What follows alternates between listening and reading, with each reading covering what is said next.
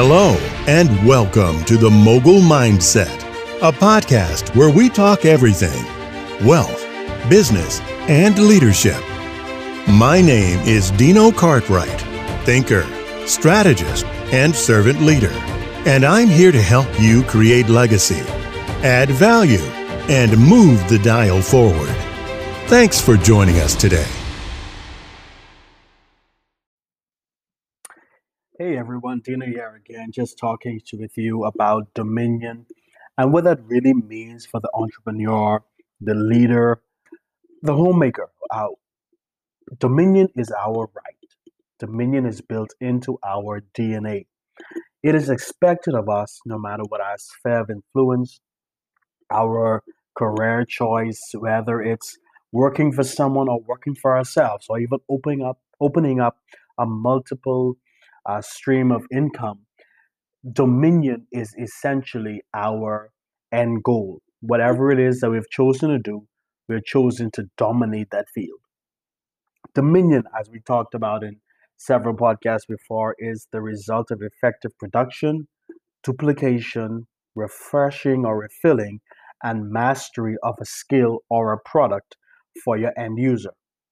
When we're talking about this whole process of refilling as a place of dominion or the ability to duplicate and refill, it actually means that we ought to be able to take the product or the service that we've created and be able to make it so that anybody who follows us can do the same thing and get the same results.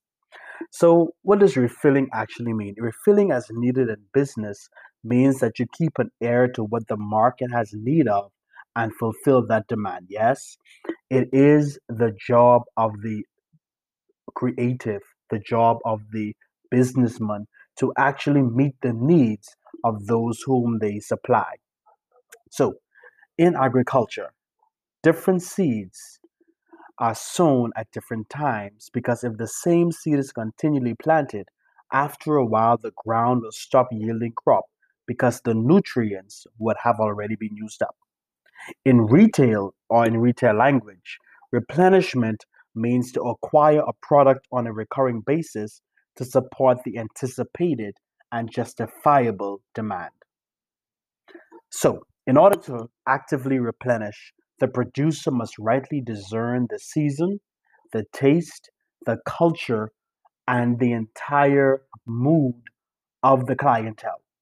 They have to be able to keep their ear to the ground and their fingers on the heartbeat of what the consumer needs. Oftentimes, businesses go to a place of obsolescence because they are not they think they know what they want to produce, or they are so stubborn on what they want to produce, totally neglecting what the market demands, and pretty soon they'll find themselves out of business. So my question to you is, do you know what your market demands? What is your niche? I understand that you've been doing this thing for 10, 15 years. I know you've been in this industry for 25 years. I know you've been teaching. I know you've been doing this particular skill for more than your 10,000 master hours.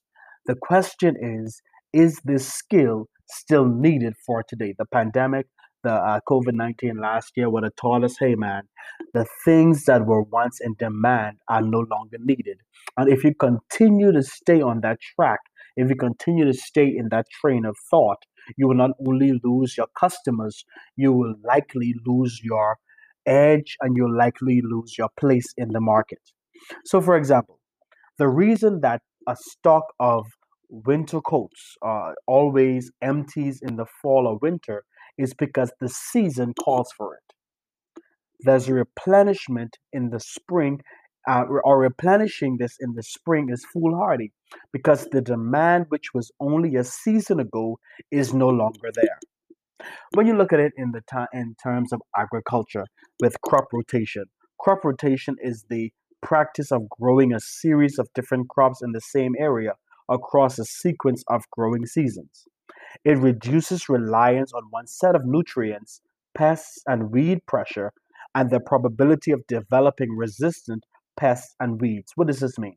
The reason why crops are rotated on the same parts of land is because if you continue to provide the same crop or continue to plant the same seeds over and over and over again, pretty soon that ground will be resistant to the seed that it accepted only a season ago. And so, what must happen is you must rotate the kind of seeds that you are sowing in the ground so that the ground itself can become acclimatized to a new seed, can become used to a new kind of crop, and it won't suck out all the nutrients that just one season ago was able to cause a fruit to be bountiful.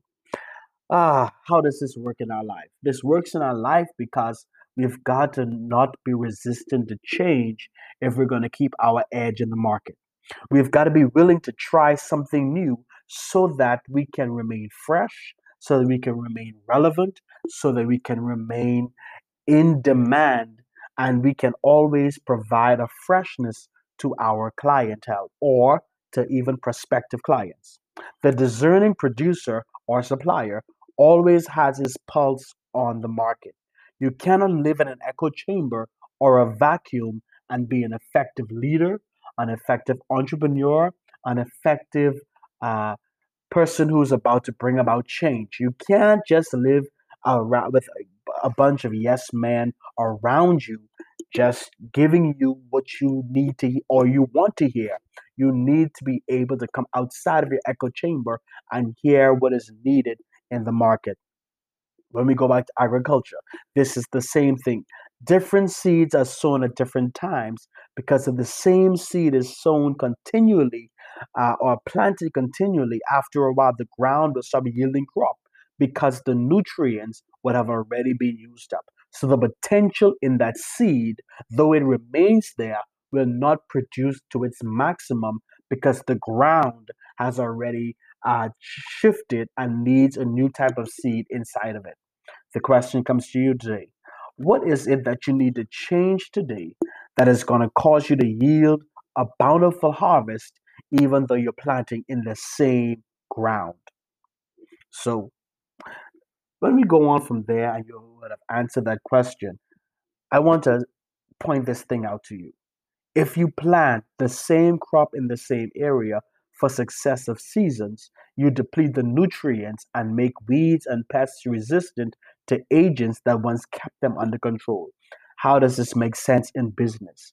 If you continue to plant the same crop with no changes, no upgrades, no modifications to it, the same old every year, every season, what happens is you will find that your market or even sometimes your most faithful clientele or your faithful customers will go and venture onto something different.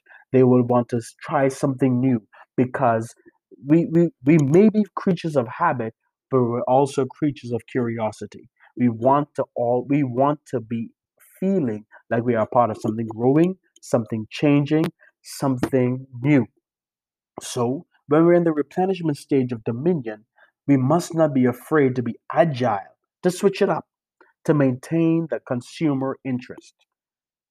Because you see, what happens is when you change up your seed, as it is in agriculture, or you change up what it is that you provide to your clients, you also reduce erosion. Mm.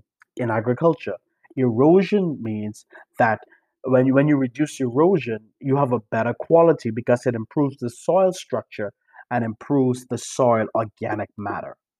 Today, my challenge to you is to go again and look at what you are producing. Look at what you are supplying to those who would have been your faithful clientele. Look at a market that you want to pursue. Is there something that you are doing now that needs to be fine tuned, modified? Is there something that you are doing now that needs to be tweaked just a little bit to cause there to be an explosion in the market? I came to remind you one little tweak in what you offer can actually open up a whole new bevy of new clientele. Don't be afraid to switch it up.